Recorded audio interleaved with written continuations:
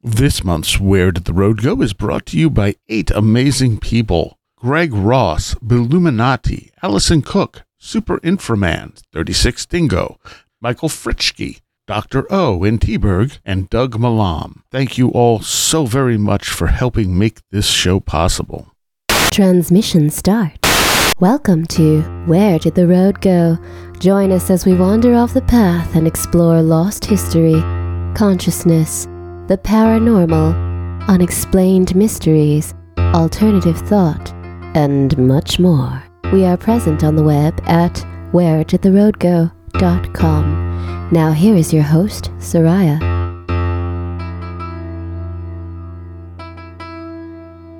Welcome to this edition of Where Did the Road Go? And tonight I am joined by Super Saxon Man. Hello. And Vincent Trewell. Hey, happy to be here. And, I realized that Super Inframan, if I abbreviate it, is just Sim. Are you a Sim? I'm like kind of more of like a complicated NPC, maybe. I give out quests and, have some really nice item drops, and things like that. So, All right. Okay. So tonight's show is going to be kind of a mix of things. First, I have some comments I wanted to deal with, some news articles, and a couple weeks ago I put up an AMA thread in Patreon, and we got some great questions, so we may answer a few of them here, see how much time we have left. But first, let's see. Okay, so this one has to do with the blue light thing that we talked about a few shows ago. That's right. Yeah. It says, hello, I'm listening to Symbols. Do you mean Operation Blue Light or just a blue light in the sky? A blue tint. Okay. So yes. Okay, go ahead. Because I had woken up one day and everything was blue. There was some experience Jeff Ritzmann had with the same type of thing. And this person says, I'm listening to Symbols, Dreams, and Retrocausality, and I just heard the part about seeing things through a blue lens. This used to happen to me when I was a kid and unknowingly experienced either lucid dreams or remote viewing. I'm still not sure which it was because I was a kid and it was scary and I really didn't like it. When I was in that space, everything had a blue tint like I was seeing through a blue lens. I was usually floating in my environment and could see myself and would be at the upper part of my house. Sometimes I would travel around my house and sometimes I would be at my grandma's house floating around kind of like a balloon would. Most of the time I just wanted to go back to sleep. I stopped experiencing this around age 10, but up till then, it was a very common experience throughout my childhood. I can still vividly see many of the experiences in my mind's eye to this day. So here's my question to people listening. Anyone else out there have this experience of things being in a blue tint? Because it seems like this might be a theme or a different color tint, either in waking life or in paranormal experiences, whatever. I mean, mine was I had just woken up and I looked around and the entire room had a blue tint to it. And I freaked out. I thought there was something wrong with my eyes or I was having a stroke or something, and I walked into the next room and everything's blue. And then suddenly everything was normal. And I was like, okay, what was that? Interesting. Yeah. If I may, Soraya, the first thing that occurred to me when I heard you say that on the previous podcast was you've seen In the Mouth of Madness. Yeah. And there's a scene there, right, where everything's blue. I don't remember that. There is one. Huh. Yes, I totally remember this. The Stephen King-ish character suggests to the other guy who's like pursuing him that sometimes, and I'm not quoting directly, I haven't seen that movie in a decade, but sometimes I like everything to be blue, and everything is blue. Huh. I just because I know In the Mouth of Madness. Oh, yeah, I love that movie. Absolutely, as do I. And there's a blue sequence there. It only lasts, maybe a minute, but at most. But the pursuer sees everything in a blue light because the other guy wants him to see it like that. Right. Huh. I wonder if there's I just thought that was relevant, Yeah, no, it totally is. I'm wondering if there's anything special about the color blue that, I don't know. But if you've had experiences where things look tinted a particular color, let me know. I'd like to hear these if anyone else has had it and if we can find any commonalities there. Yeah, that's interesting. It didn't occur to me to try and do any research on that being a common occurrence or at least, recurring for different people. Well, I hadn't thought much about it until I heard Jeff's experience, and then I was like, wait a minute. And then someone else had an experience also similar to. I'm like, is blue light a thing? Like, what's going on here? Or blue tint, not even blue light. Royalty are referred to as blue bloods, and if you're loyal to your country, you're a true blue, and you know it just rolls out from there. Huh. Be interesting if somebody wanted to try to focus on seeing things with a blue tint in some way, or imagining that in their mind's eye, and see what happens too. Yeah, that's not a bad idea either. Okay, I have some old. So if anybody wants to mess around with that, huh? I said if anybody wants to mess around with that, feel free. Okay, so this was something I was trying to figure out the concept of resonance when it comes to like different things as far as magic goes. Shirley Black would say, like, when she would be able to move like the pinwheels and stuff, it was because she could sort of like resonate with them. She would feel them, like she was a part of them. And I've heard other people describe this. So for whatever reason, I was going to see not this part isn't the for whatever reason. I was going to see Deceased and the Accused up in Rochester, and for whatever reason, I decided to focus in on the color red. And I had no idea why. It's just what popped into my head. So I kept trying to resonate with red the entire time there. And I get there, I go in. The only stage lights they had on for the entire concert were red. Nice. And I'm just like, did I pick that up and that's why I had it in my head? Or did they somehow decide they'd use red because they just felt like using red that night, you know? Yeah. You probably get some special results with red, you know what I'm saying? The color of blood, the color. Yeah. There you go, you know. Huh. Interesting. Okay, so this next one from Ann Glass. This is from when I reposted the lights episodes as one. She said, I witnessed the flash of light thing, which is like almost like a flashbulb going off. Weird thing about it is my dog reacted by running to each door of my house, wagging her tail and acting like her best friend was at the door. She was so happy, I was completely shocked. And that's the opposite of the way most animals respond to this stuff. That's interesting. No kidding. Usually the dogs are scared as hell. Right, exactly. So it's like, okay, well, brave dog, maybe. I don't know what to make of it. Go back for a second with the red thing. Yeah.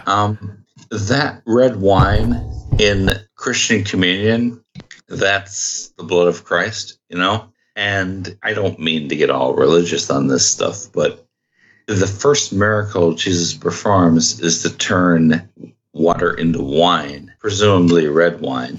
And red wine is very symbolic. You know, I'm just throwing that out there.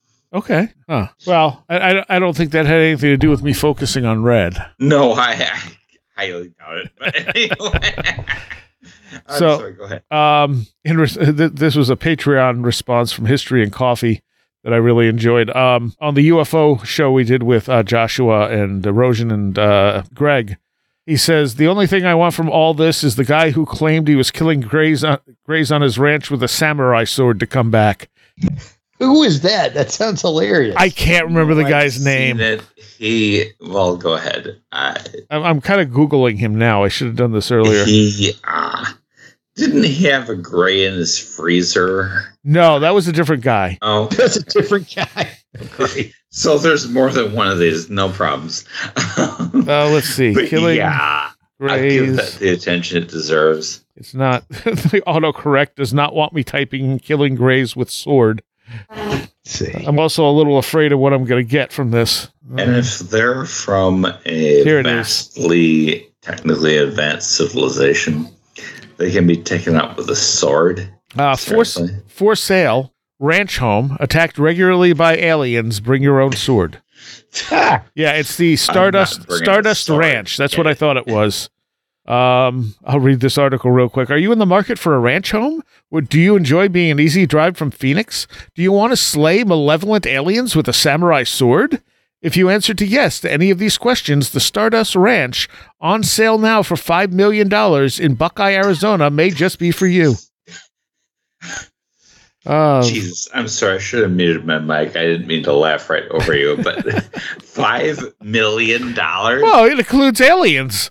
Yeah, I mean, you already have aliens there that Oh my gosh. Okay. The home includes 3,500 square feet of living space, RV hookups, gated entry, stables, air conditioning, and the possibility of persistent visits from extraterrestrials. The home, which has earned itself the nickname Alien Ranch, is known for its reputation as a hotspot of alien activity. Its owner, John Edmonds, told the Travel Channel he has killed 18 extraterrestrials with a samurai sword while living in the home. He calls the aliens greys, meaning they fit the archetype of the alien with the gray skin, bald head, short stature, and big dark eyes. Ever since they moved into the house more than 20 years ago, the owners have experienced a series of strange events that continue to this day. According to Edmonds, that doesn't just mean seeing some weird lights in the sky, it means engaging in armed combat. He's even posted a photo to Facebook showing injuries he received while fighting a malevolent ET. When we moved in, people we bought the house from hadn't moved out.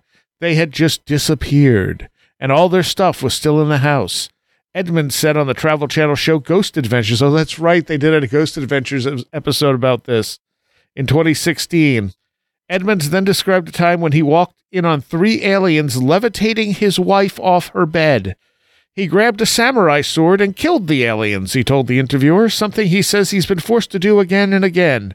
If you don't take their heads, they disappear, he explained when asked where the bodies were. Another time, he told interviewers his wife's body was levitated down the hall, out into the yard, and then up into a ship. There was a cone of light. It came down, and she started to rise in that cone of light. I grabbed an AK-47 with a double banana clip and went outside, and I opened up. All that aside, the home does include a swimming pool. Oh, my God. Well, you make an excellent real estate pitch, but no. Come on, man. Come on. Yeah, hear me out on this. Please, go ahead. You see people like Bigelow buying a ranch for a lot of money and doing research out there.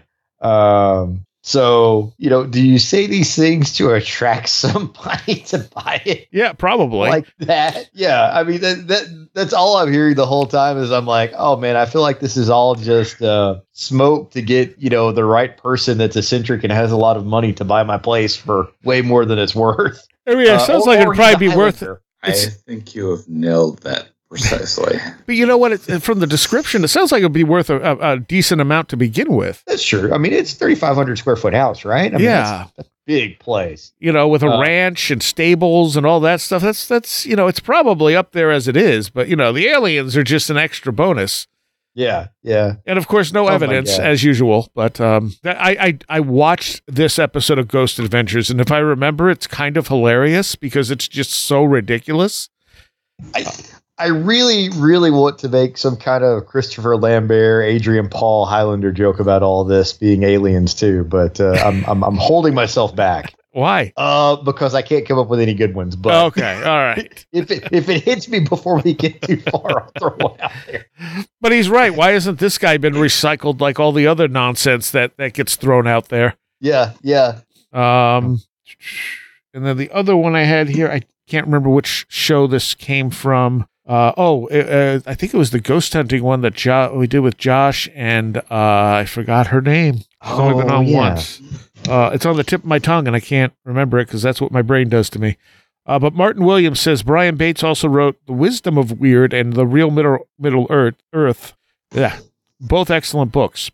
Regarding suspension of disbelief, also known as the as-if frame, Irving Kirst devised a method of hypnotic priming, where they would suggest that the subject would begin to hear music, and the researchers would actually start putting music on very quietly at first, or they would suggest that the lights would get dimmer and actually dim the lights.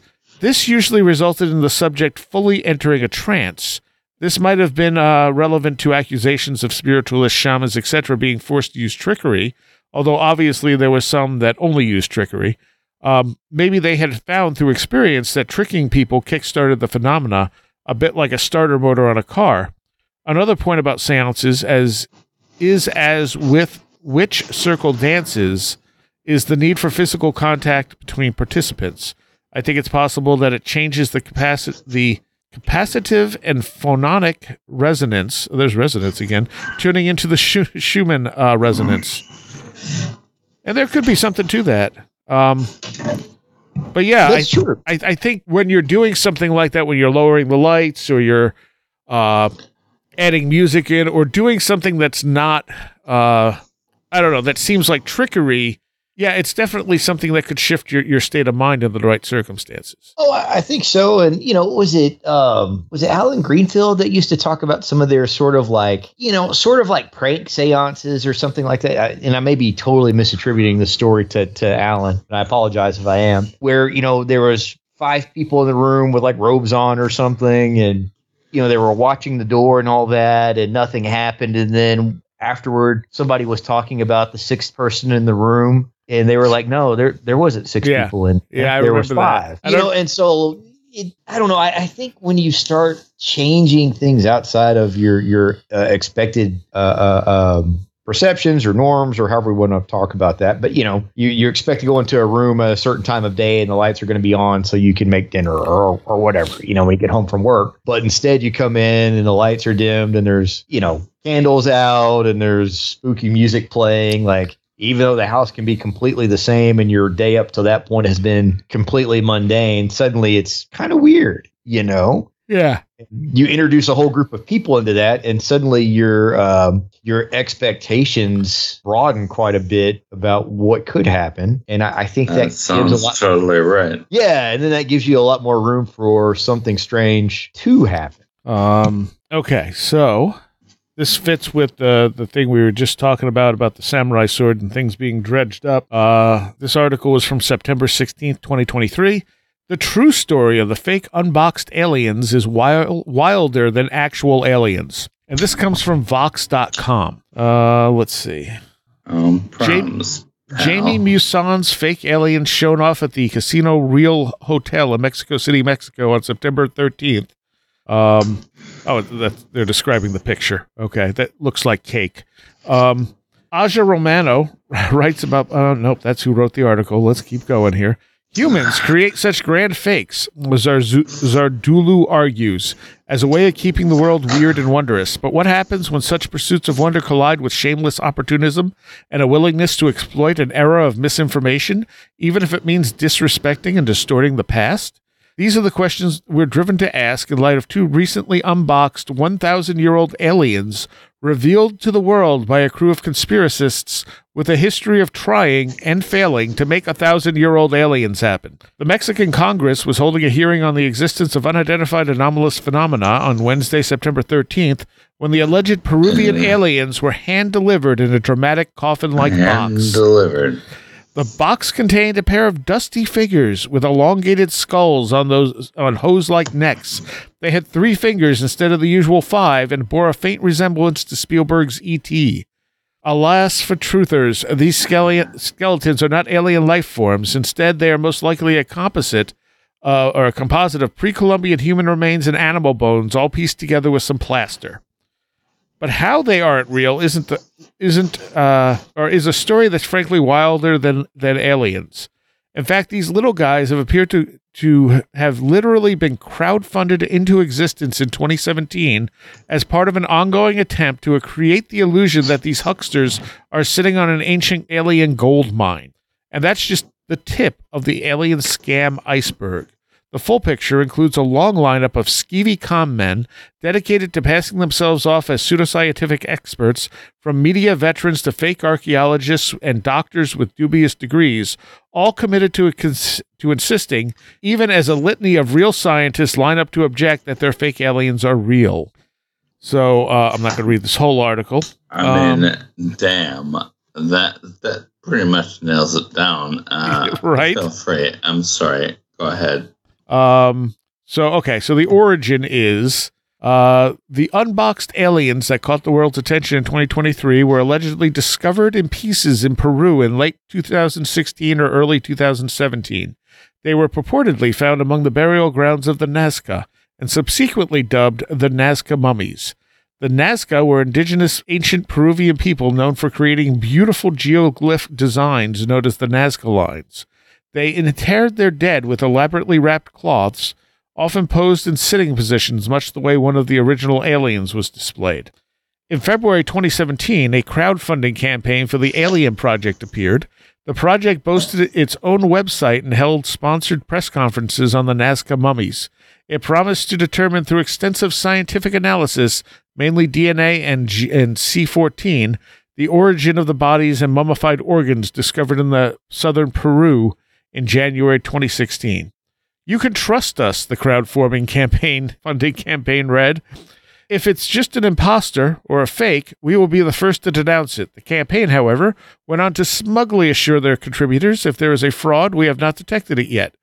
The man behind the campaign, per the Alien Project website, is a pseudoscientist named Thierry Jamin, who bills himself as an archaeologist. He's not.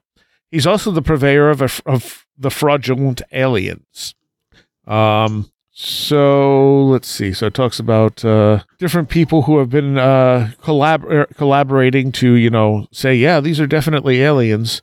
Let's see. A demon fairy was revealed to be God. A demon fairy was revealed to be a bat, wooden sticks, epoxy, and other items designed to deceive. In another 2017 blog post, the popular ufologist John Greenwald claimed to have tracked down and discovered that one of these people was another YouTuber known for making videos of mummies that looked exactly like the Nazca mummies, in order to show viewers how such mummies could be created as a hoax. So they found one of the people who's anonymously saying, yes, this is real, and he has videos on how to make fake mummies. Yeah. That whole thing with the Congress in Mexico felt like, we just saw what Gersh and the usual suspects did as a grift before Congress in the United States. What's our version of that? Yeah. I think you mentioned cake in there. Somebody, I had the meme, but somebody had sent it to me, and I think I forwarded it to a few of y'all too, where somebody was cutting it up because it was, they made a cake to look like alien. But it had all of that had the same problems that, Grush and then that crowd did, where it was, oh yeah, aliens are totally real. And that's just what somebody said to their Congress. And then it got put out as, Congress says aliens are real, right, or whatever version of that totally skips over the fact that nothing is verified. Yeah. None of this has been proven. It's just a statement somebody made to a group of elected officials, essentially. And, that already instantly took my credibility, any thought of even looking at those mummies again with any seriousness. Right. Just threw it out the window because I'm not going to waste my time on that. So it continues. Yet Yaman was undaunted after scientists basically said, this is nonsense. This isn't real. And he had helped to boost his claims from a veteran media personality named Jamie Musan, a UFO enthusiast whose YouTube conspiracy theory channel boasts nearly 1 million subscribers. Musan has hosted a few conspiracy theory-minded series, including the third millennium for Mexico's TV Azteca. But despite gaining attention as a journalist, he was the subject of a 2019 documentary called Musan's UFO Files. His journalistic credentials seem scant and aren't easy to verify. Neither are the discoveries he's claimed to make in the name of pseudoscience, nor the UFO frauds he's championed, which allegedly stretch back to the 1990s. These include greatest hits like presenting a strange being dubbed the Matapec Creature, which turned out to be a skinned monkey, championing a hoax called the Roswell Slides in 2015, which purported to show a photo of an alien body, but turned out to be that of a mummified 2-year-old boy. Several of the people involved in this hoax would later attach themselves to the Nazca mummy hoax. Claiming to have discovered a demon fairy in 2016, which was revealed to be some conglomeration of a bat, wooden sticks, unseen epoxy, and other items designed to deceive, but not until after he sold it for $10,000. Gaining an entry on the UFO Watchdog Hall of Shame for repeated UFO-related false claims and fraud attempts. So these people, both there, in this in the circles here and stuff, it's the same people. We're getting the same stories. That have already been disproven, and they just keep bringing them back out. This is a much longer article on Vox.com, and it's called The True Story of True story of the fake unboxed aliens is wilder than actual aliens. Yeah. So, I'm just looking here too, like, I was searching on like, what kind of money you would make with 1 million subscribers on YouTube. Yeah. And I got one answer here, and, assuming this is correct, of course, saying if you could get everybody to watch your video weekly, you would make about $18,000 per week. Right. So, you're making just shy of $1 million annually in AdSense revenue there. Like, sure, if I had a whole lot of people interested in my conspiracy channel, and I got national exposure for my channel by going to pull out some old alien hoax stuff and pass it off again to get more followers, that's a lot of incentive there. That's all I'm saying. It is a lot of incentive, and that's why you get they can believe it if they want to. I also like my car and my house being paid for. This is great. I leave it up to them to decide. I mean, if I didn't care about this stuff, it wouldn't be hard to create the kind of content that's just nonsense that will, get 1 million views, There's AI generated content out there on YouTube that has, more subscribers than real content. Yeah, yeah. So, God almighty, you hit the nail on the head there, sir. It's like so easy to be fake. Yes. Yes. Mm-hmm. But those of us, and I include everybody in the room, plus everybody who's our friends, we try to keep it real. Yeah. We try to actually talk about stuff that actually happened. And that's not popular. You know what I mean? Yeah. It's not how it goes. That doesn't make money. If you want to make money, give people their fantasy. Does that sound about right? Yes. Yeah. So right on. For we do live band performances for The Last Exit, and when they're running live, when we're live streaming them, they'll pull anywhere from 5 to 20 people watching, which is not a lot. After they they're up permanent up on the site after they run live, and then they'll get a few hundred or whatever for these local bands. But my sound guy was flipping around on Twitch, and our friend is a bartender, and he just puts his phone on and runs a Twitch stream of him bartending. And he's looking at it, and he's going, he has like 350 people watching. He's like, how come he has 350 people watching him bartend, and we get 10 watching a band perform? And I said, oh, that's because we're producing actual content, not background noise. Yeah, yeah. Like if you turn on our thing, you're turning it on to watch it, whereas you could turn his on and just leave it on in the background. Yeah, yeah. And you wonder if some people aren't doing that, but when you see Twitch streamers that have like 350,000 people, watching their streams, it's like, this is crazy, and this person's just playing video games or something like that. Yeah.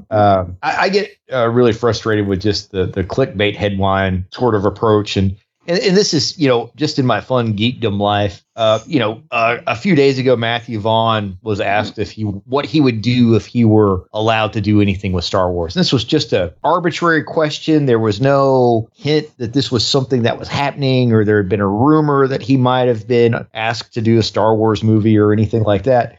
And he goes, well, I grew up with, the characters from the original trilogy, so I might want to go back and retell that story in a different way. And the next day, a lot of the YouTubers I follow that talk about Star Wars, they're talking about rebooting Star Wars. Why that's right. Why they shouldn't do this. Nobody was talking about rebooting Star Wars. But that was what they put in all the videos, and they had, a lot of vague lead up into them before they clarified and showed the clip and all that. But, they had gotten, tens of thousands of views from or more in a lot of cases. And, I probably unfollowed like 5 of them because of that, because I was like, this is it is a very shady in my mind to, twist things that way when it's certainly disingenuous. Yeah, that's the perfect word for it. But also, people don't pay attention otherwise. They don't pay attention otherwise. And I also know on the back end of that, like, they're making a lot of money by being disingenuous. Yeah. And it's like, well, if you don't want to do the work to see what was actually said and I'm going to get paid for it, I could see a lot of people going like, I'd like to not have to worry about my mortgage or my rent this month. So, let them figure it out. So there was... I don't remember where I saw it. There was a video somewhere that was like, oh, this ancient undiscovered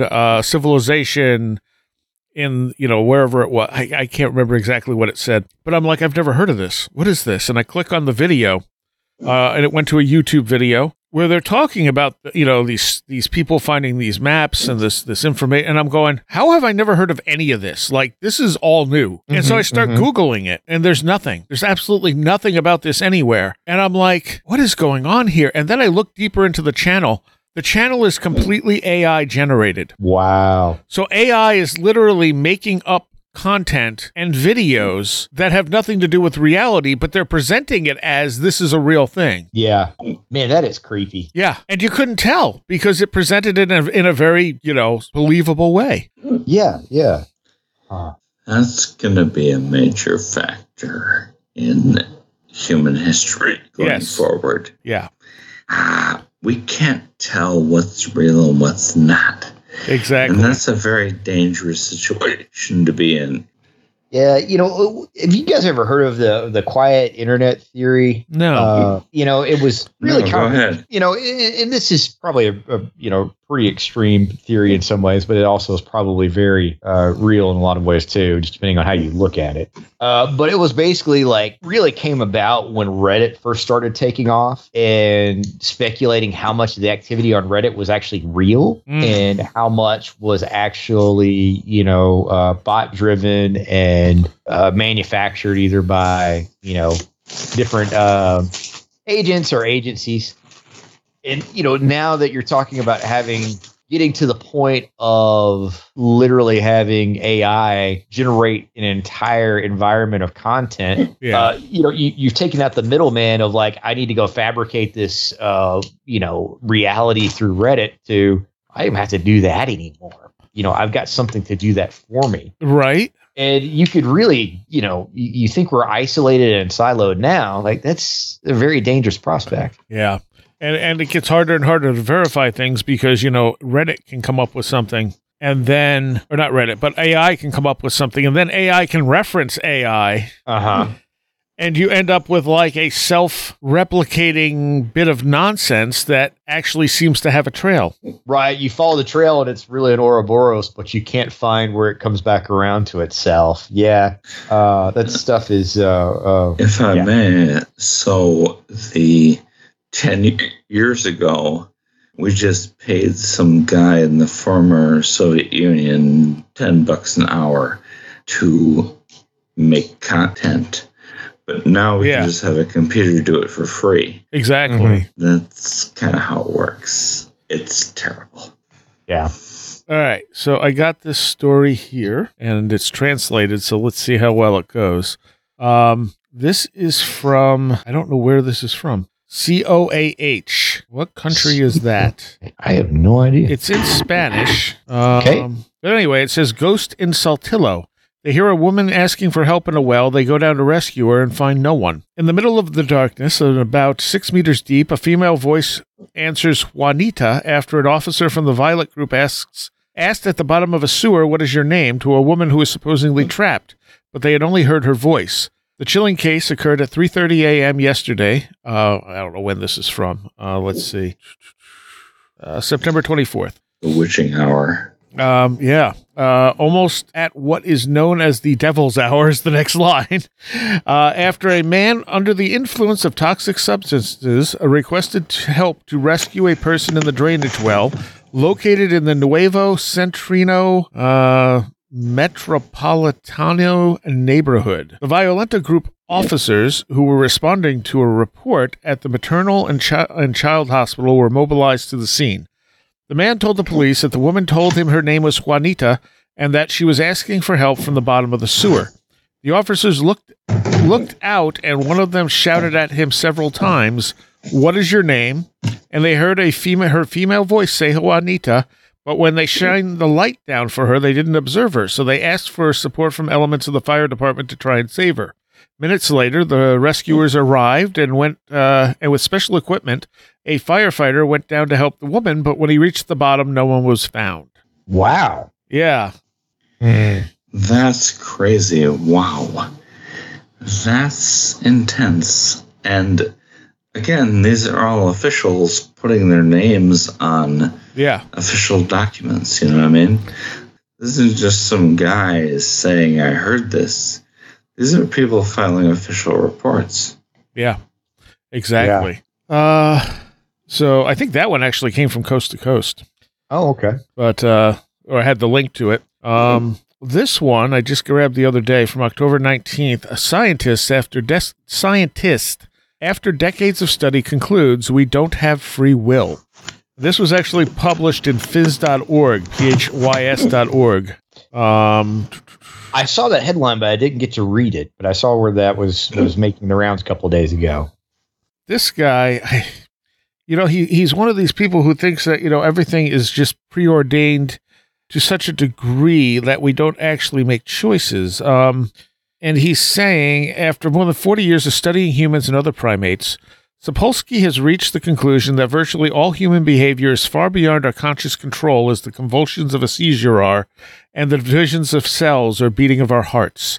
This means that accepting a man who shoots into a crowd has no more control over his fate than the victims who happen to be at the wrong place at the wrong time. It means treating drunk drivers who barrel into pedestrians just like drivers who suffer a sudden heart attack and veer out of their lane. The world is really screwed up and made much, much more unfair by the fact that we reward and punish people for things they have no control over. We've got no free will. Stop attributing stuff to us that isn't there, which is a really weird stance to me. I don't know. That's kind of bizarre. Yeah. Sapolsky, 66, has a mild demeanor and a Jerry Garcia beard. For more than 3 decades, he escaped the politics of academia to study baboons in rural Kenya for a few months every year. I'm really, really, really trying not to sound like a combative jerk in the book, he said. I deal with human complexities by going and living in a tent. So yeah, I'm not up for a lot of brawls about this. Analyzing human behavior through the lens of any single discipline leaves room for the possibility that people choose their actions, he says, but after a long cross-disciplinary career, he feels it's intellectually dishonest to write anything other than what he sees as our unavoidable conclusion. Free will is a myth, and the sooner we accept that, the more just our society will be. His book is called Behave, The Biology of Humans at Our Best and Worst. And the book breaks down the neurochemical influences that contribute to human behaviors, analyzing the milliseconds to centuries preceding, say, the pulling of a trigger or suggestive touch on an arm. We know we make our worst decisions when hungry, stressed, or scared. We know our physical makeup is influenced by the genes inherited from distant ancestors and by our mother's health during her pregnancy.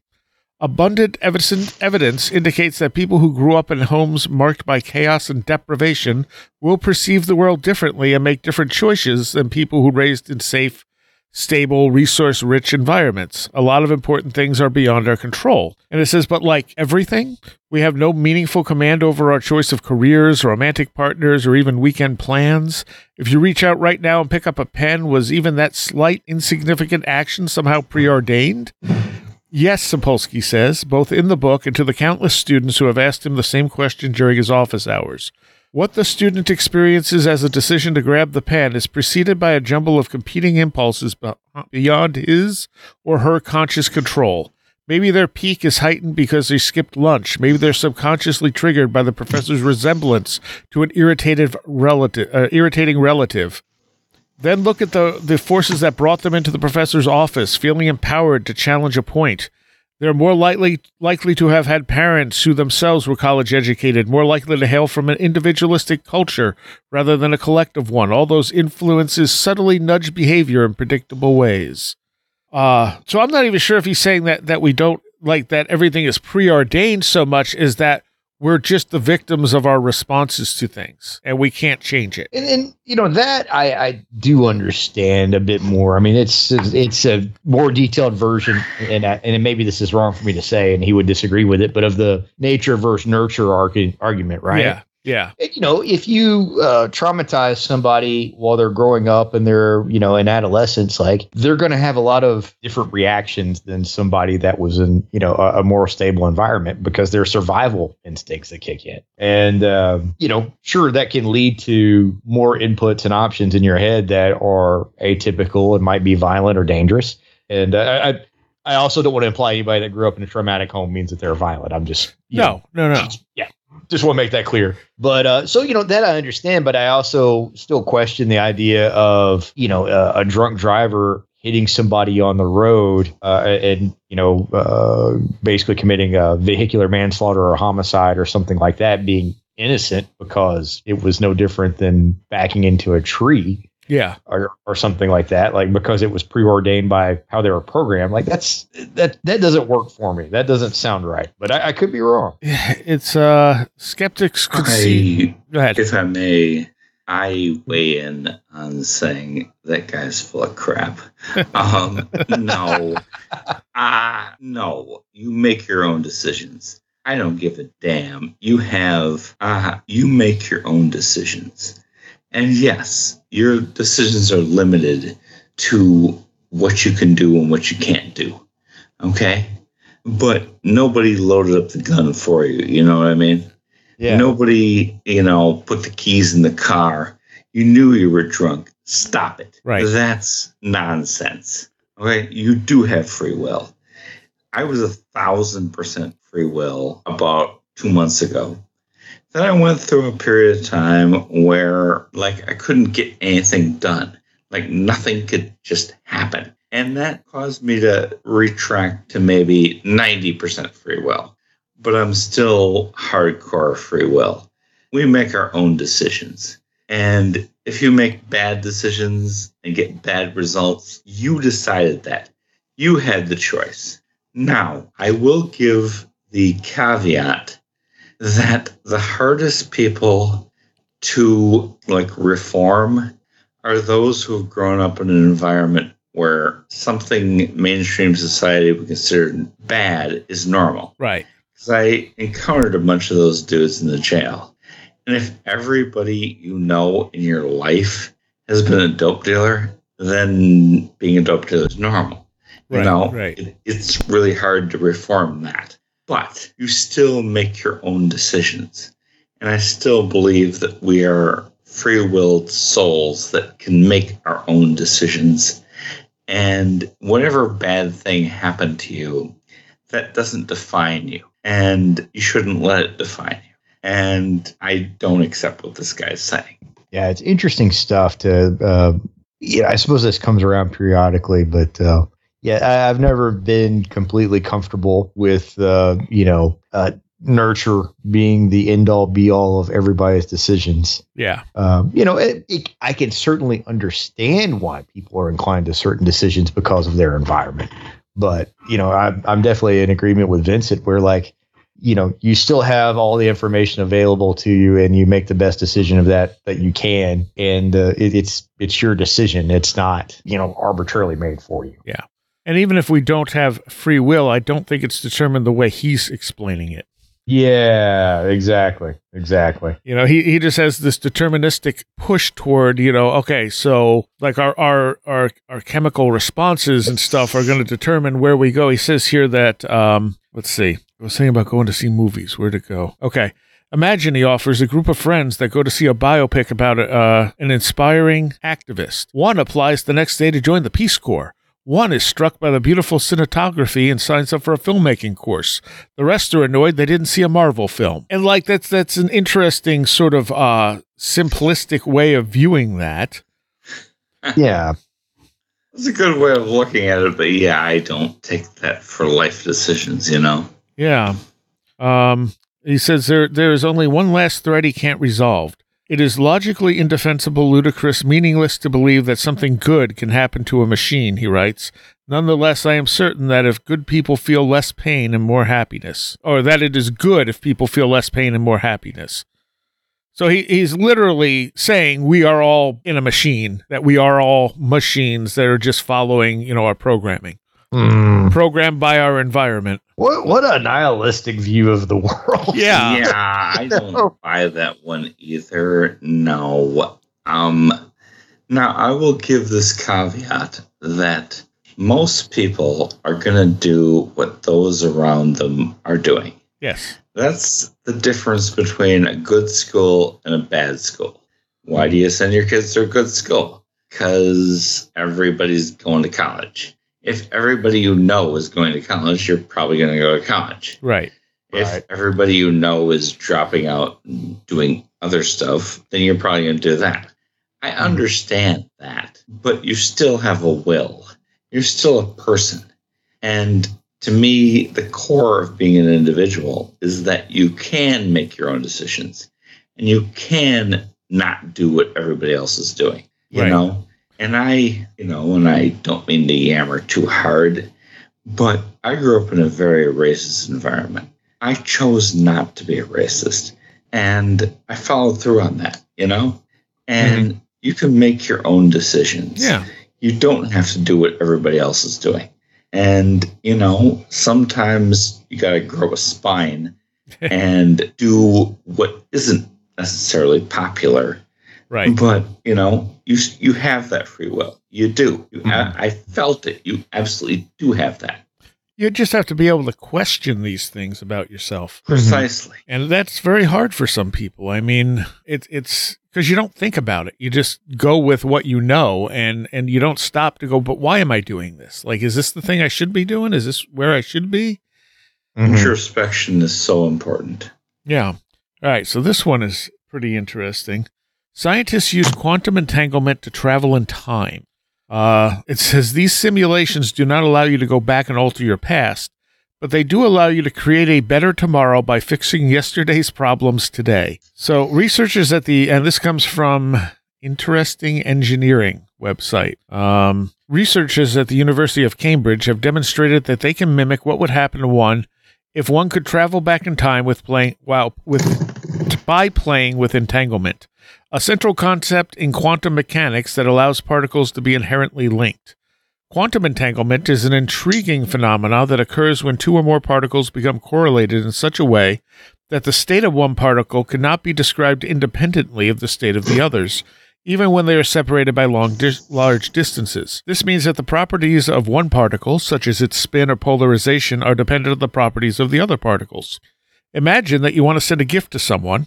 You need to send it on day 1 to make sure it arrives on day 3. However, you only receive that person's wish list on day 2. So this chronology-respecting scenario, it's impossible for you to know in advance what they want as a gift to make sure you send the right one. Now imagine you can change what you send on day 1 with the information from the wish list received on day 2. Our simulation uses quantum entanglement manipulation to show you could retroactively change your previous actions to ensure the final outcome is the one you want. Entanglement's ability to instantly reflect changes in one particle's state in another particle's state independent of their physical proximity is one of its most remarkable features. Albert Einstein is credited with using the phrase spooky action at a distance to describe what appears to be happening. Due to the fact that two particles can continue to interact even when separated, quantum physics offers a unique solution to time travel. The first particle is the one used in the experiment. It then acquires new information, which leads the experimentalists to manipulate the second particle to effectively alter the first particle's past state. This process then changes the outcome of the experiment, linking the past to the present.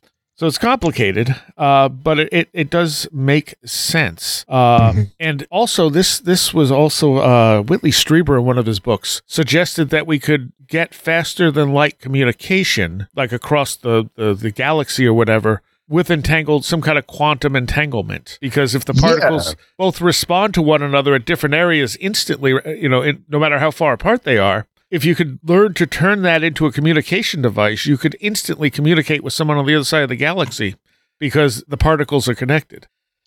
They are, and just even thinking in my head about this, because I was reading up about quantum entanglement and, communication at a massive distance, something of, millions of light years, it would almost be as simple as something like Morse code, right? Where when I observe a particle, I intend for it to look like it's spinning one direction, and that's a dash. And then I know how to make it look at it again, and it's spinning the opposite direction, and that's a dot, right? And so on the other end, you get to see that particle, spin one direction or spin the other, assuming that you observe it after I do anyway.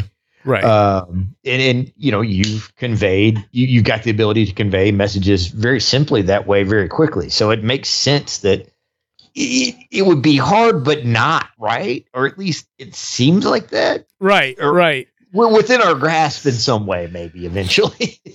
and I think it'll be one of those things where it will be sort of like Morse code at first, but very quickly we'll learn how to expand on that idea, and the next thing you know, we'll be having video chats from Mars that are in real time. Yes, exactly. And potentially the thing about altering your past, though, like that sounds really nice. You could send a different gift, but imagine if corporations get a hold of that.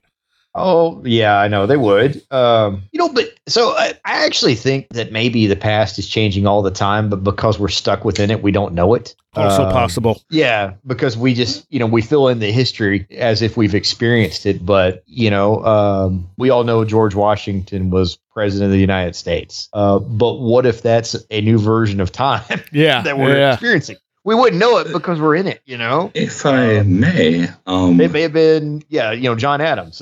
Go ahead, Vincent. I think this involves what is the so-called Mandela effect.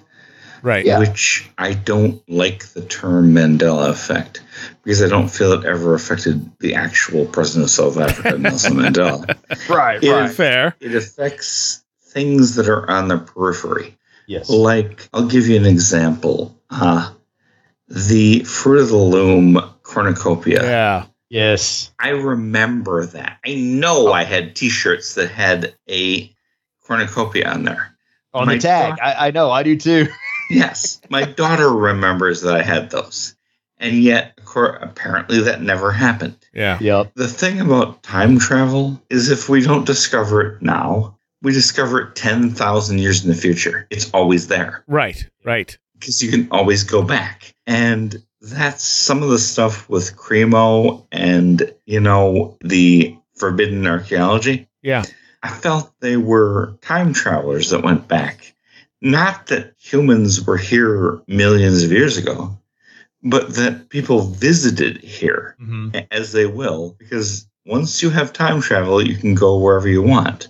Yeah. And I kind of wrote a novel about that. But anyway, yes, once you have time travel, it covers everything. Yeah. But there would be limitations too. That gravity might play a factor where you could only go back, but it'd be really hard to go forward. Mm-hmm. I mean, once Einstein proved that time and space were one thing, that means that all the physical laws apply, and we don't know any of those physical laws. Yeah. And, that's my 2 cents on that. But quantum entanglement is absolutely fascinating to me. And it's something we don't understand. Well, if significant. If space is an illusion, if distance is an illusion, and these things are connected outside of that illusion, then it makes sense. Yeah. And jumping back in the time travel thing a little bit too, because I assume at some point time travel is discovered, right? Maybe not by us even, maybe somewhere else, but it exists, right? We're just in a period that we haven't gotten to it yet, but to Vincent's point, once you have it, it's everywhere. So all I can think of is that one, time travel exists because somebody in the far off future figured it out, but two, they've also there's been some type of, and y'all are going to laugh at me, ethics about how things are interfered with, or this is the best timeline. Yeah, they don't want to mess with it because it has the eventual outcome that's preferred. Yeah, and there's a observer bias, like the Schrodinger's cat thing. Yeah, where if somebody's watching something, like I did this experiment on Reddit several years ago, and I asked anybody to tell me, do you remember a different line of presidents from JFK to the current president? And nobody even trolled me. No, everybody agreed that's who the president was. It's an observer effect. That's why I don't believe that Mandela was affected by it, because too many people were watching. It's always peripheral. It's always Chick-fil-A was spelled this way. Right. It's always, the logos or the little things nobody really pays that much attention to. Right. Big things, exactly what you mean. Important things. Too many people are watching them. Yeah. And so they can't change because there's too much agreement on it, essentially. Yeah. Exactly. The observer effect. Yes. Yeah. That's something I've noticed. It's always stuff around the periphery that nobody really cares that much about until you look back and say, wait, I remember that. And that didn't happen? Really? Yeah. Yeah. My wife has seen the Sinbad movie. Oh, the Kazam, yeah. Shazam. Okay. Kazam was Shaq. Everybody knows about that. That's real. Yeah. But there was this other movie where Sinbad played a genie. Right. And people have seen that.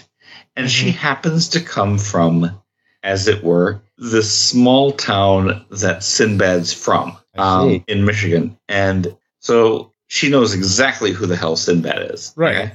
Now, Sinbad in our world denies he was ever in such a movie. Yeah. But both my wife and my daughter have seen that movie. Me, I can't remember if I saw it or not, I wouldn't have seen it regardless. And it's not, it's not a life and death issue, but it's a thing that millions of people remember. And I got involved with that whole thing due to a weird experience where I remember watching the Johnny Depp movie, Donnie Brasco. Okay, now that's a real movie that actually happened, okay? But I remember watching it in 1992, maybe 1993, with a friend of mine, and then watching it again in 1994 with a different friend of mine. The problem is the movie didn't come out till 1997. So, what the hell was I? Why do I have those memories if they weren't real? Right. It's a crazy thing. And it's not something that I can, I can misremember stuff. I mean, I admit that. But, God, that's so weird. Yes. And I feel that that's the kind of peripheral thing that time travel might cause. You know what I'm saying? Yeah, that's true. All right, we got to take a quick break. We'll be right back. All right, quick mid-show break here. Contact info, wheredidtheroadgo.com has all of that. If you just click on the contact link, I believe it's just the contact link. So it has the email. The important one is if you have a story you want to share for a listener story show, that is stories@wheredidtheroadgo.com. There's also a mailing address up there. My Amazon wish list is up there if you feel generous and want to get me something. Or better yet, you could become a patron, and that's right on the main page. It's only $3 a month. You get extra stuff every single week, and sometimes more. Sometimes some really special, rare stuff as well. All right. If you like metal, if you like heavy music, check out my other show, The Last Exit for the Lost. That is at thelastexit.org. There's an enormous archive. There's live performances from bands. There's all kinds of crazy stuff. So if you're into that type of thing, check it out.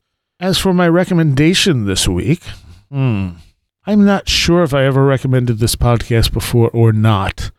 It's called The Lovecraft Investigations, and I thought they were done. Their last episodes, prior to just recently, ended in 2020, the end of 2020. And I got the impression, or I read somewhere that was it. They weren't doing anymore. And they came back in, let's see, not this month anymore, but in October with a whole new series. It's on the BBC, so it's under BBC Radio 4. You can find it on, I found it on audio, whatever I'm using here. What am I using? Podcast Addict. Yeah, all right. So they've done, and it's one continuous story. They are not redoing Lovecraft stories, but they are instead taking inspiration from Lovecraft stories. So the very first one is the case of Charles Dexter Ward, which is actually one of my favorite Lovecraft stories, but they twist it around very, very much using just some of the ideas. And then they do The Whisper in Darkness, Shadow over Innsmouth. Let's see. And then the new one is The Haunter of the Dark. I love it. I really do. It's incredibly well done. It has just enough weirdness to it without going overboard or getting campy. Yeah, I absolutely recommend you check this out, especially if you like Lovecraftian stuff. Like I said, it is not the Lovecraft stories. It is just inspired by those stories, and they put a whole new modern twist on it, and yeah, it's kind of cool. So check that out, Lovecraft Investigations. All right, end of mid-show break. So I am here with Vincent Treewell and Super Saxon Man. And as far as the Mandela effect, which is what we were just talking about, like I initially put it down to just kind of false memory syndrome, especially when things are really similar, like the Berenstain Bears. Oh, and there is a lot of that. There's so much BS in this, yeah. And it's like, okay, I could see how someone could be sure it was spelled differently, but like for the longest time, I thought Judas Priest had an album called Stained Glass because the cover has stained glass on it, but it's actually Stained Class. And so one day like someone... social class? Huh? Like social class. Exactly. Yeah. And so, one day someone's like, no, it's Stained Class. And I'm like, it's what? No, it's Stained Glass. I'm sure of it. No, I was wrong. My brain just saw that the word class in this stained glass cover and just went with Stained Glass, Yeah. Oh my God. Okay. The word dilemma. How do you spell that? Dilemma. Yeah. That's how it's spelled. But I remember having to memorize it as a spelling word in school. Right. As Dilemna. Silent N. Huh. Now, that's just not me. There's millions of people who remember having to learn that. Yeah. And I told that to my doctor, and she freaked the hell out. Because she is a very, not paranormal person. And she remembered having to learn that word too in the silent N. But if you Google it and look it up, you can't find any evidence whatsoever that there was ever a silent N. And the silent N makes no sense. But yet millions of people remember, hey, I had to learn that word and there was a silent N. Where does that come from? Yeah. Why would we make that up? I wouldn't think 2 seconds about that. You know what I mean? And she strongly suggests we talk about something else. And half the people remember having to remember that word, and there's an N there, but apparently that never happened. And there's no English texts, and there's no dictionaries, and there's no nothing that ever existed. Oh, but I know it did because I had to remember that. That's one of the stronger ones, The James Bond one is the one that threw me and made me actually really, really start looking at this stuff more, which was the movie. I think it's Moonraker with Jaws. Oh yeah, and he comes crashing down at the end, and the girl comes up to him and he smiles with his jaw, steel jaws, and then she smiles and she has braces and they make this connection. And then I'm told, she doesn't have braces. And I'm like, what do you mean she doesn't have braces? That doesn't even make sense. Sure enough, she doesn't have braces. And it's like, what? No, the whole point was they both had metal mouths. Yeah, that's how I remember that one too. Yes. So, that was the one that really threw me. It seems like the past has been changed behind us.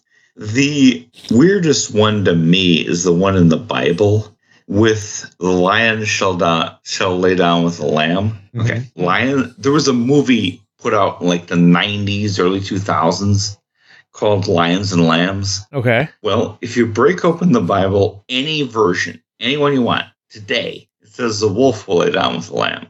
What happened to the lion? Like, that was a well-known thing. Lions for lambs. The lion and the lamb. And that, you can't find that. It's crazy. Now, I understand there are such a thing as popular misconceptions. Sure. Like Humphrey Bogart never actually says, play it again, Sam. In Casablanca. Okay. That's just a popular misconception. But there are other things that we know happened. Yeah. I remember that. My daughter got on me about, why did I ask you about a cornucopia? How would I know about a cornucopia if it wasn't on your T-shirt? Exactly. Right. We know that happened, and yet there's no evidence that ever happened at all. And it's crazy to me. There's things like time travel is the only answer to me. But there's also things like Star Wars where, Vader never actually says, Luke, I am your father. He just says, I am your father. Yeah. But that's just, I think, a logical misremembering. Yeah. Yeah, I'm iffy on movie quotes because people don't always speak in full sentences and, Yeah. mumbling and stuff, know. The Star Wars one sticks out. Yeah, the Star Wars one I always think about quite a bit too. It sticks out in my mind as sort of an example of that, like you guys are talking about, because you think when that movie came out, unless you paid to go back and see it in the movie theater, you didn't have a whole lot of access to it, so it would have been very easy to just go, Luke, I am your father, as part of pop culture. Yep, and that's true. That's very true. But what is interesting is one of my favorite movies growing up, and y'all can make fun of me online for this. I don't care. I love it. Bill and Ted's Excellent Adventure. Ah, okay. Oh, no way, man. It's a great movie. There's a scene in there where they are, somewhere in medieval Europe, and they put on knight armor and they start reenacting the scene from Empire Strikes Back.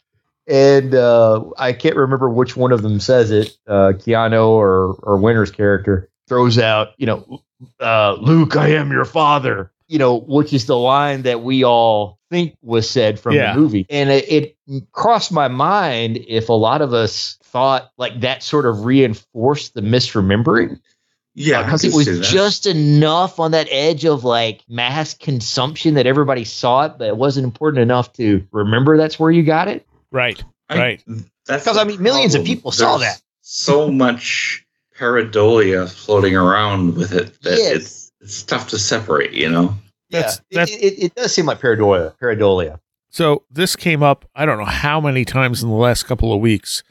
I'm sure you're both familiar with the Inside Edition clip of Bill O'Reilly just like flipping out. Oh, yeah. And like anytime someone says F it, that's what pops into my head is him going, F it, we'll do it live. We'll do it live. And I'm like, and someone I was with had never heard of that. And I was like, oh, I got to find you that clip. And I'm playing the clip.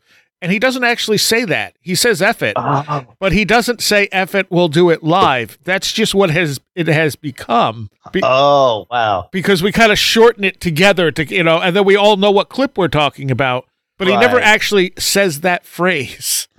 All the words are there. I've been limiting my consumption of news just lately for some reason. But I wasn't aware of that one. Oh, yeah. That makes total sense. And I did not realize that's something we've just shortened for the kind of slang of it, Yeah. The functionality, because like I know exactly what you're talking about, and if you ask me to go watch a video, I would just assume that I could find a clip of him saying exactly that. Yep. But I've definitely had similar experiences where I found out like it's not quite what we thought it was. Yeah. And that one in human memory, as you've pointed out a number of times, is not the greatest. No, very fallible. Yeah. So that actually came from Inside Edition, and for anyone who wants to look it up and see what we're talking about, back in 2008. And if you just put in F it, we'll do it live, it's the very first thing that comes up. And basically he had a monitor that was, he had to say something like, and to take you out tonight is this new music video from Sting. And he was reading it, and it wasn't making any sense to him. And he just starts having a meltdown about it. He's like, what does that even mean? Those aren't even words. And he's just going nuts and screaming at everyone. And then he says, let's do it live. And then he does it perfectly live. And it's like, what the hell was that? Yeah. You couldn't pre-record it, but you could do it live? But love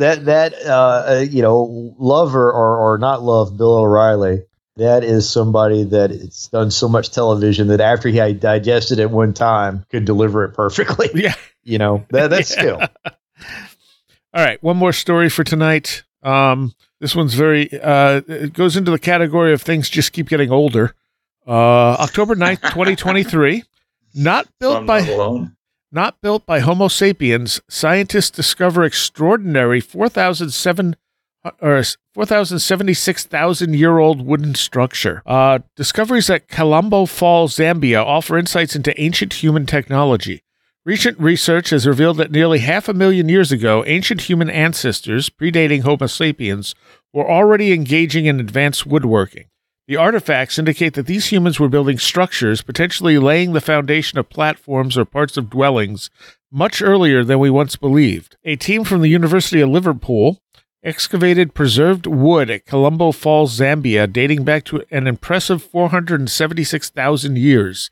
Analyzing the tool cut marks on the wood, the team deduced that these early humans intentionally shaped and combined two logs, showcasing the deliberate crafting of logs to fit together.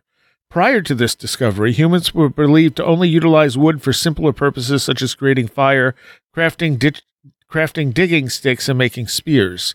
The preservation of this wood in itself is remarkable. Typically, wood for some such ancient times deteriorates and disappears. However, at Colombo Falls, high water levels have protected and preserved these ancient wooden structures. These findings cast doubt on the previously held belief that Stone Age humans were strictly nomadic. The abundance of resources in the vicinity of Colombo Falls suggests that these ancient humans could have been settled, tapping into the perennial water source in the surrounding forests for sustenance, allowing them to engage in construction. They used their intelligence, imagination, and skills to create something they'd never seen before, perhaps something that never previously existed. But even that, I think, is kind of pushing it, because we don't know what else could have been there that just doesn't exist anymore. I mean, this is evidence of that. So to assume this is like the first thing is kind of like, well, why would this be the first thing they built? How can you say that this didn't exist before? This totally could have, this is probably something they built up to. They learned from previous attempts. Right, exactly. And wood isn't exactly the most durable medium, Yeah. It's amazing that there's any left at all. Yes, yeah. And especially almost 500,000 years old. So, I mean, we were talking about Cremo earlier with Forbidden Archaeology, and that's, him showing that we find these remains that don't make sense, and the scientific establishment just goes, well, we'll just ignore it. It's like, you don't get to do that.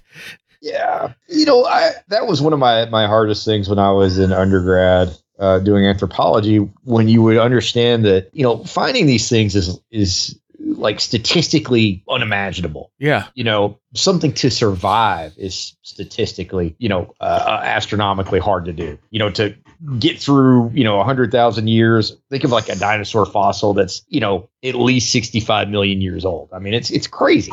And so, you have to also accept that, we're building stuff out of very little evidence of anything. And that's okay, because we're doing the best job we can with what we can find. But to also just preemptively say, this is all that they did or anything like that, there's no way of actually knowing that. Right. You don't know. You're finding a small fraction of 1% of what they created. Yes. Yeah, exactly.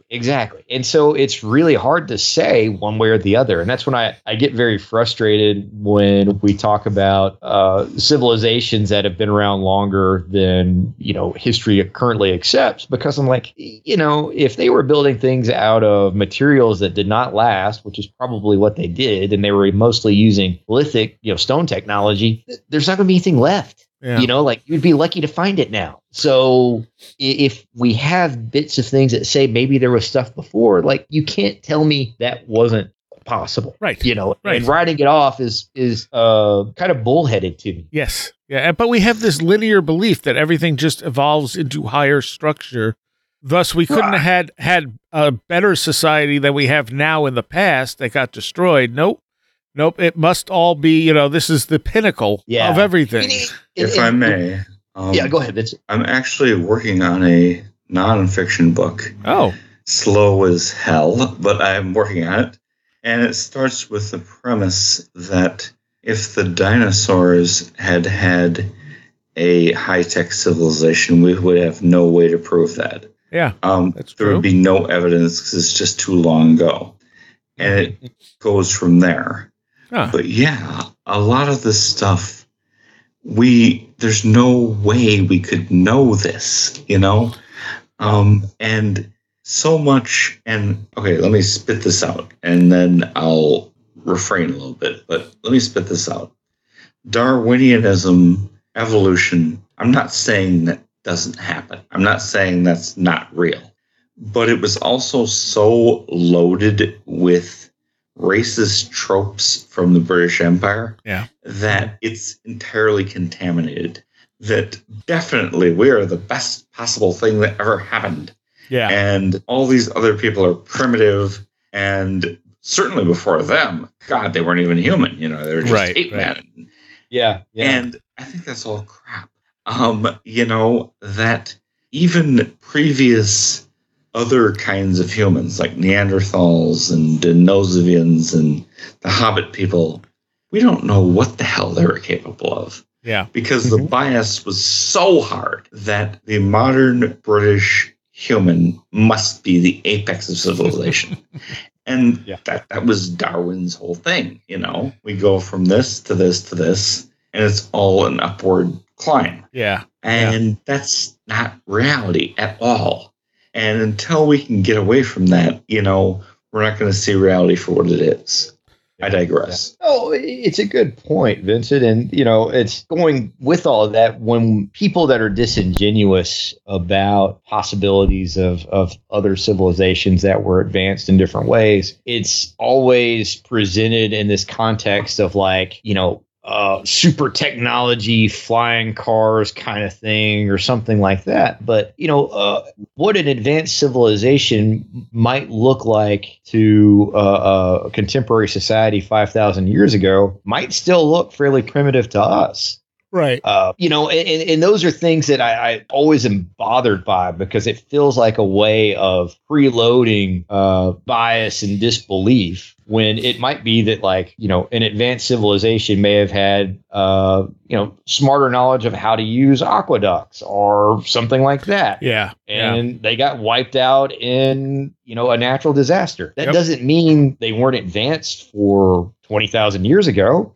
You know, they probably were. And maybe they were sustainable, you know? Yeah, maybe they were sustainable. Exactly. Or, you know, they were socially more advanced than we are. I mean, there's all these things that that can mean. And I think it gets twisted quite a bit to present it as if, you know, there was this techno utopia and, you know, a comet came and, you know, I think it hurts that discussion intentionally. And I think it's by design.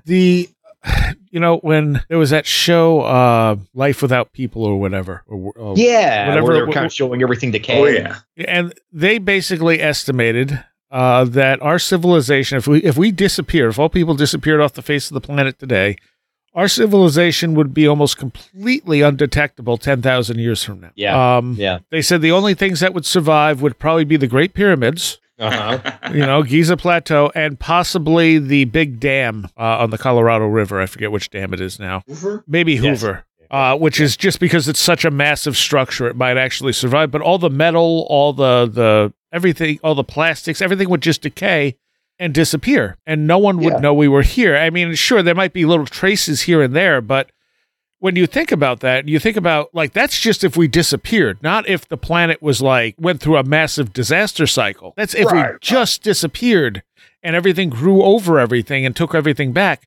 So if we get hit by a large enough comet, meteor, solar burst, something like that, that can really shake things up, raise ocean levels, cause tidal waves, volcanic activity. So yeah, that stuff's really going to be hidden then. Oh, it is.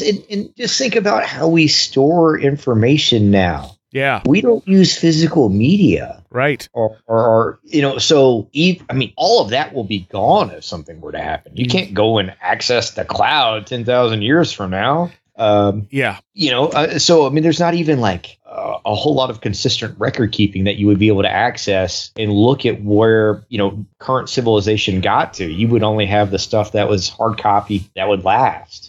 Yeah. You know, which ends at a certain point, and it's probably, you know, thousands of years old anyway now. Two things. One, there's a guy on Instagram who does What's Up with Mars and shows all these things that are obviously created on Mars. And basically, I came to the conclusion that if NASA found Mount Rushmore, they'd say it was wind erosion. Okay, that absolutely, they will never accept that anything was built previously. You know. Also, of all people, and I'm not.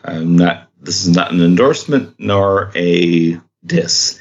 It's just, of all people, Joe Rogan, when he was doing stand-up comedy, commented on this very topic and said, "Look, if civilization ended tomorrow, do you think we'd ever have calculus again? Do you think we'd ever bring that back? No, all that stuff's gone. We don't know how to build that back up." And that always impressed me. But please, go ahead. Actually, we're out of time.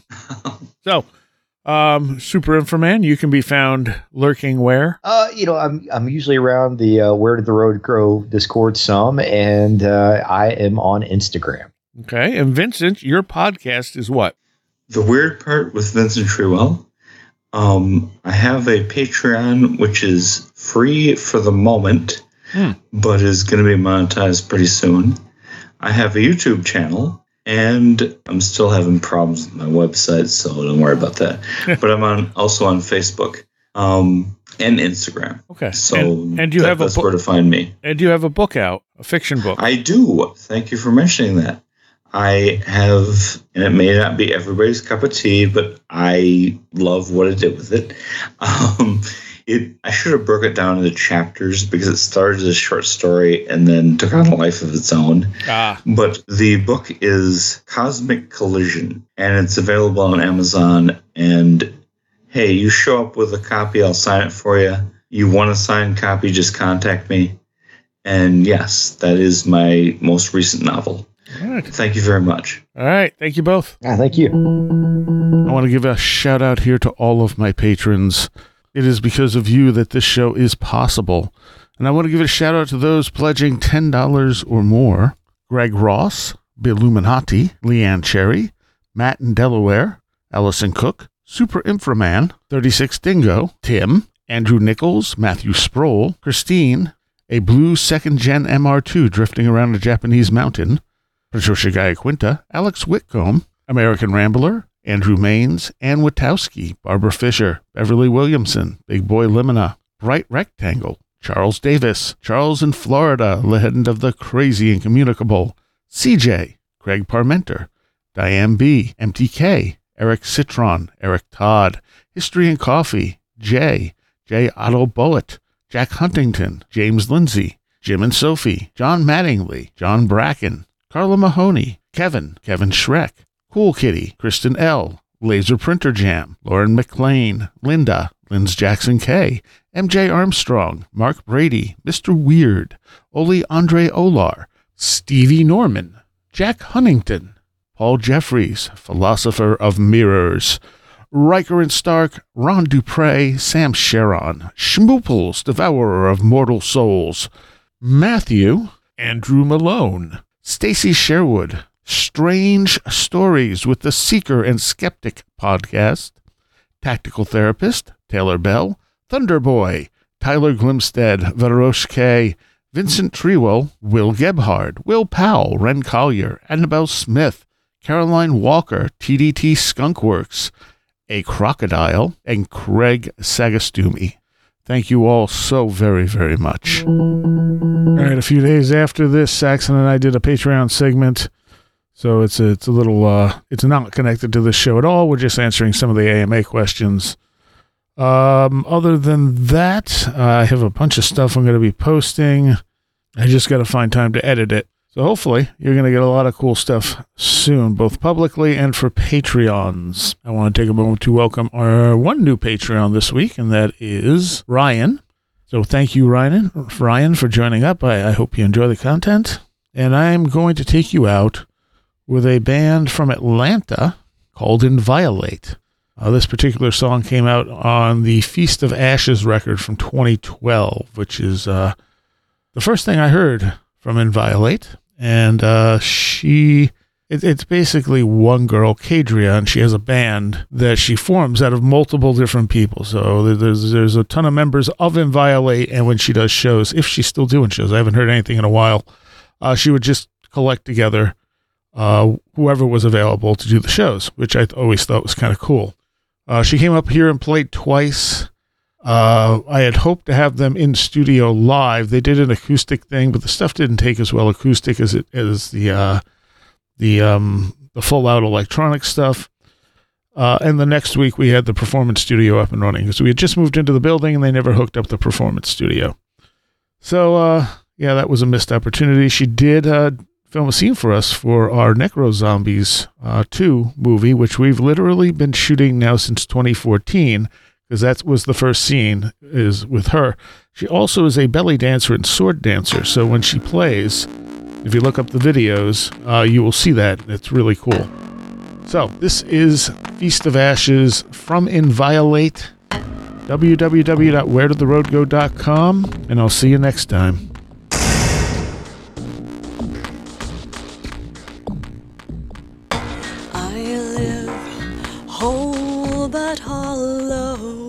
One touch can crumble me down. Your eyes so like my own heart, my dreaming mind, and I can't sleep now. Feel like I dance on razors. The thought of you lacerates my core. Is this atonement for things I never knew I'd ever done before? But no mistake, I hate what I've become.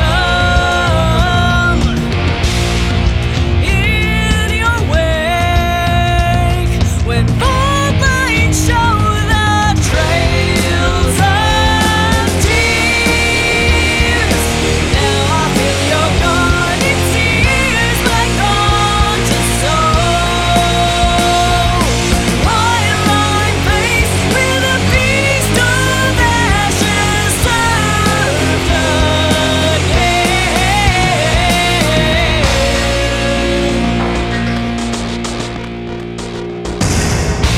One gift, my only offering.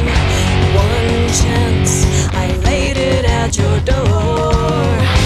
Enter, you called from within, and there I found that best lost part of me. No mistake, who knew what I'd become? In your wake, when fault lines show the blaze of tears, now I feel you're gone. It sears my conscious soul. While I'm faced with a beast of ashes served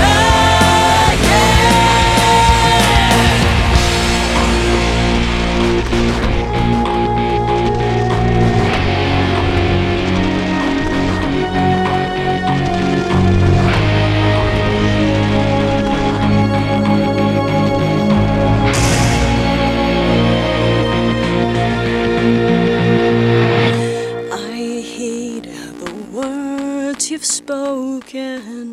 One ray can ward away the dark. So will you take my hand, and we'll no longer need to walk alone. Now I feel you're gone. It sears my conscious soul. While I'm faced with a beast of ashes served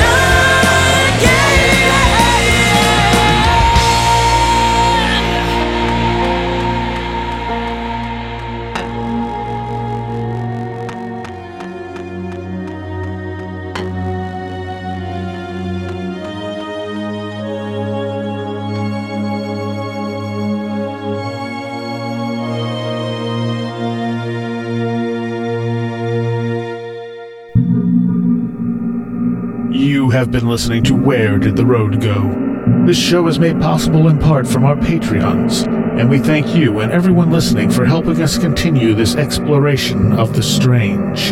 You can always find everything Where Did the Road Go related at www.wheredidtheroadgo.com. And thank you so much for your support.